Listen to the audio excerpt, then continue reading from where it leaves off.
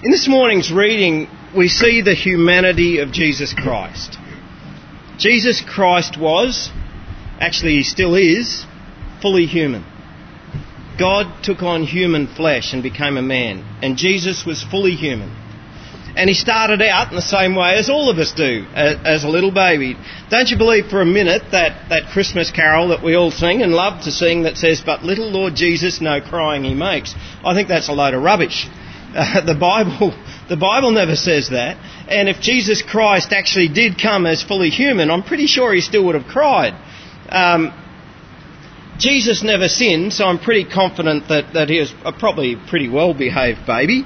But he still would have cried when he needed a feed. He still would have cried when he filled his nappy with poo. Now, can you imagine that? That God, the almighty, all-powerful God, became fully human. Can you imagine what that cost him? And he did it without cutting any corners. You know, if I was doing it, I think I probably would have skipped the part where I didn't have bowel control. Or I would have skipped the part where I didn't have to get carried around at somebody else's will. But God didn't do that. The Lord our God, God the Son, became fully human, and he didn't skip any corners. He knew exactly what it was like to be a human. And we can see the humanity of Jesus in today's reading. He had a family home. He had a hometown. He had a family. He suffered rejection. He suffered grief when his good friend and cousin John the Baptist was beheaded. There were times when Jesus just needed to get away from everybody and just spend some time alone with God. Jesus Christ was fully human. All these things relate to us as well. And it's actually important that we understand that Jesus is fully human. And here's a few reasons why. Firstly, Jesus had to be fully human so that he could redeem those who are condemned by the law. Galatians chapter 4 verse 4 says, God sent forth his Son, born of woman, born under the law, to redeem those who are under the law, so that we might receive adoption as God's sons. Now, God's law is perfect. But we've just got a little problem. We just don't seem to be able to keep it. No matter how much we love God's law, no matter how much we desire to keep God's law, we just can't. At least I can't. I'm just speaking from experience here. You guys may be a whole lot more holy than me, but I think not. But Jesus did. Jesus could keep that law. Now that doesn't mean that Jesus wasn't tempted. He was tempted all right. Otherwise there would have been no victory over sin if there had been no battle. If we think that Jesus didn't have to battle against sin, well, where was the victory over sin if he didn't battle it? He did. And that's why Jesus was born under the law. He lived under the law. He kept the law. And so he could die as the perfect sacrifice to redeem. That means to buy back those who were condemned by the law. That's us. Okay? A second reason it's important for Jesus to be fully human is because this allows him to sympathise or to empathise with us in our weaknesses. We can't say to Jesus, "Oh, look, you just don't know what it's like." Well, we can't say that because he does know what it's like. Hebrews chapter 4 verse 15 says, "We do not have a high priest who is unable to sympathise with our weaknesses, but one who in every respect has been tempted as we are, yet without sin. Let us then with confidence draw near to the throne of grace, that we may receive mercy and find grace to help in time of need." Because Jesus knows and understands the struggles that you have with sin and the struggles that I have with sin, he's very willing to give us mercy. He's very willing to give us grace. He knows all about it. He's been through it himself, knowing the struggles that we humans have. And so Jesus Christ is very willing to be merciful to us. If we sort of think about ourselves, sometimes it's very easy to judge somebody else because of their behaviour when it's not a struggle that we actually have. Like, There might be somebody who drinks way too much, and I could go, oh, they're terrible people, because I actually don't have that problem. I have no ambition to drink too much. But the thing is, I have other sins that are real temptations for me.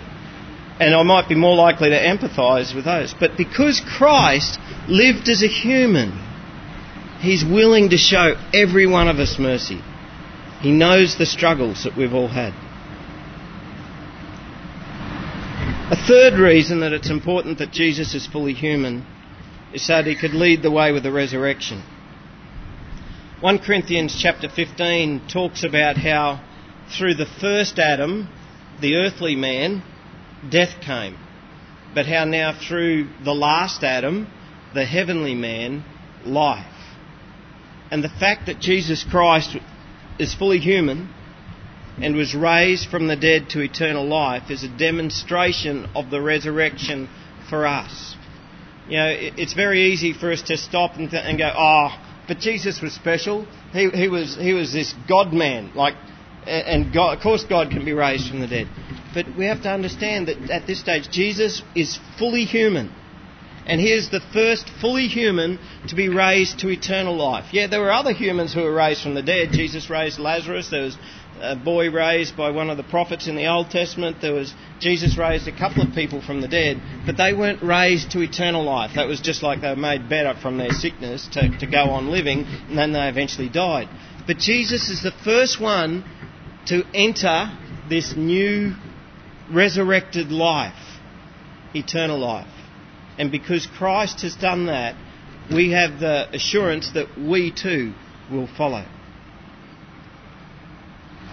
And the fourth reason that I'm going to share with you today that it's important for Jesus to be fully human is because Jesus is the mediator between us and God. Now, let me explain that. Currently, for work, I end up doing a fair bit of work with Fulton Hogan on the road crews about the place. And with the Fulton Hogan crew, there's a whole hierarchy. There's a whole heap of people there at a whole heap of different levels. I haven't even met the big boss in St George. I'm unlikely to ever meet the big boss of Australia. But even Barnesy is his name, who is one of the managers who floats around the sites, even he isn't really approachable by a pleb like me. You see, he's way up the food chain. And I'm sort of like krill, right down the bottom. And I was thinking about this, if I had an idea that I thought was worth sharing, I actually don't feel I could go up to this fella and tell him about it, because he's way up there and I'm down here. He doesn't even know who I am. And if I felt that I had an idea that I needed to share with a fellow like this, I reckon I'd feel a whole lot better going through an intermediary. What I would do is I would take my idea to my boss, to Trimroads. And those folks then, if they agreed that it was a good idea, they would then talk to the big bosses of Fulton Hogan. I would need an intermediary because they're way up the food chain and I'm right at the bottom. Now, if that's the case of how it is in a simple workplace, how much more do you think that we need an intermediary between us and God? I mean, who am I to go to God? Aren't I but a bug to God? 1 Timothy chapter 2 verse 5 says, "For there is one God, and there is one mediator between God and men, the man Christ Jesus." When we pray to God through the Son, through the man Christ Jesus. He is the one who takes our prayers and makes them acceptable and presents them to God. We do not ask for an angel to take our prayers to God. We do not ask for another man to take our prayers to God. We do not pray through Mary.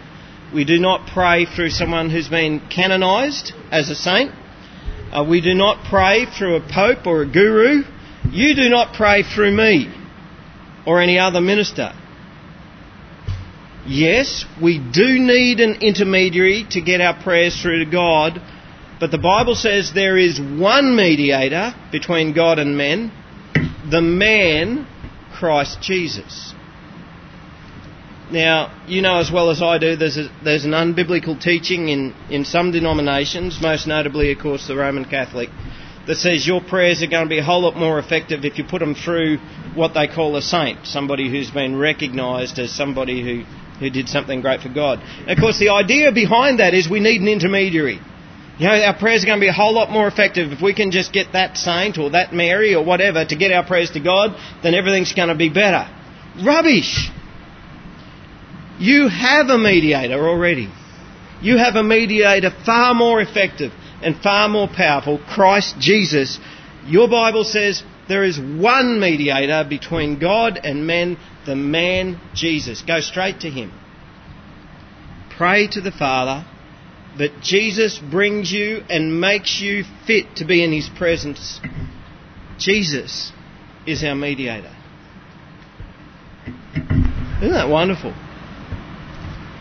Jesus saved us from the penalty of death that we deserved because he lived under the law. Jesus sympathises with us in our weaknesses and he's ready and willing to give us grace and mercy in our time of need. Jesus the man was raised from the dead, opening up the way to our resurrection.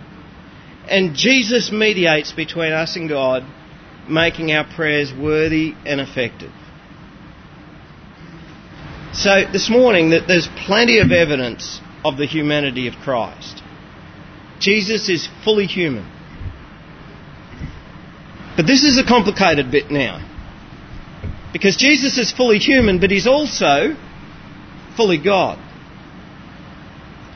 And once again in this morning's reading, we see Jesus doing things that only God can do.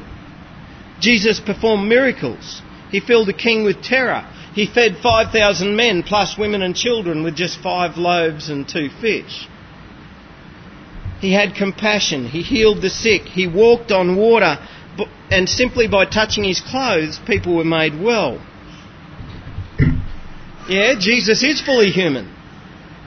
But at the same time, Jesus is also fully God. Now, I can't fully get my mind around that. Can anyone here do that? Can anyone here get their mind fully around that? I hope you could, because then I could sit down and you could explain it to us all. No, not today. But it's important that Jesus is fully God, because God didn't send a nobody to do his dirty work for him. God loves us, and in Christ, he demonstrated the depth of that love. God loves us so much, he loves the world so much, that he himself came to save it.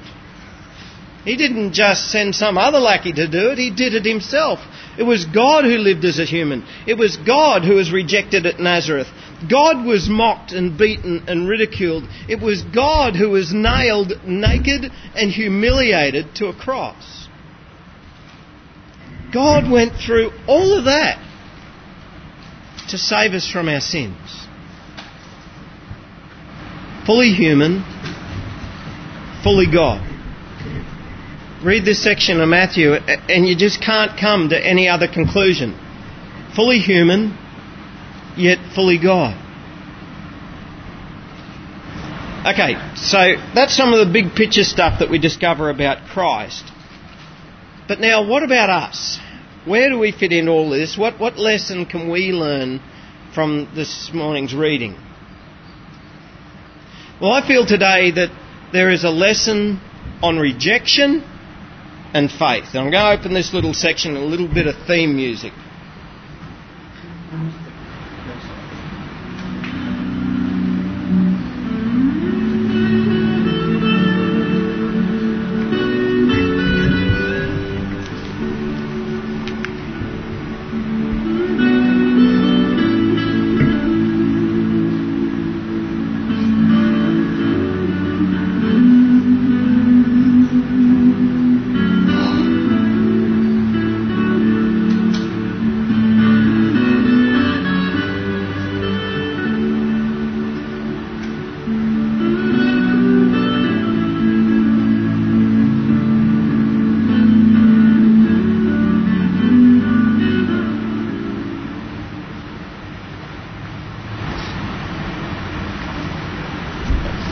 Can anyone guess why I played that little clip right now?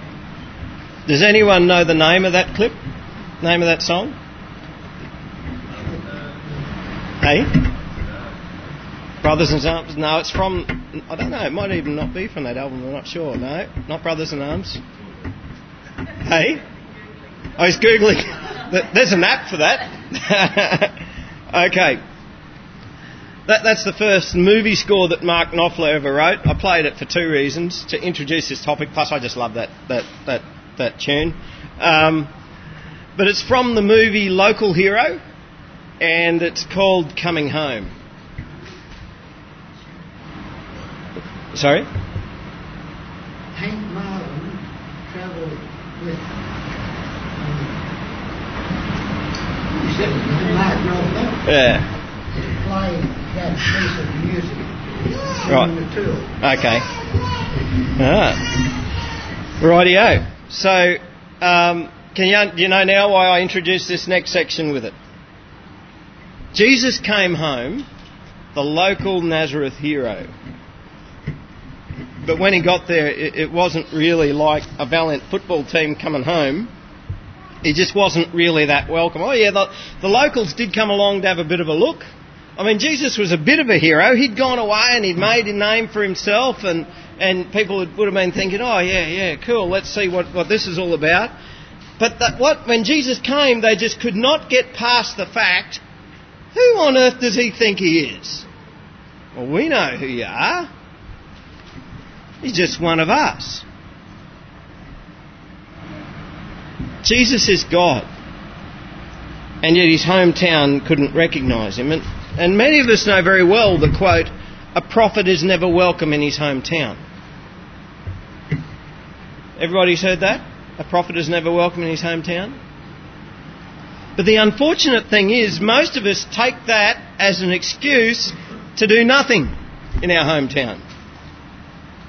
Yeah, I can't do anything much for God here because everybody knows me. Doesn't the Bible say a prophet is never welcome in his hometown? But the point and the emphasis of what Jesus is saying was not that, I shouldn't have come here. The word of God still had to be preached in Nazareth, and Jesus did it. I think what Jesus is saying to us is, don't be disappointed when those who are closest to you reject the good news. When Jesus said a prophet is never welcome in the hometown, he was not saying, therefore give up on your hometown. What he is saying is, you're in good company. You see, when you read the Old Testament, most of the time the prophets of old were rejected by Israel. I can't help but read the lives of some of these prophets and the messages that they had, and mostly they were entirely ineffective. Isaiah, Jeremiah, Ezekiel, Hosea, and the list just goes on and on and on, and largely these men were rejected by their brothers. The message was rejected. But in contrast to these, there was one prophet who was listened to. Does anyone know his name?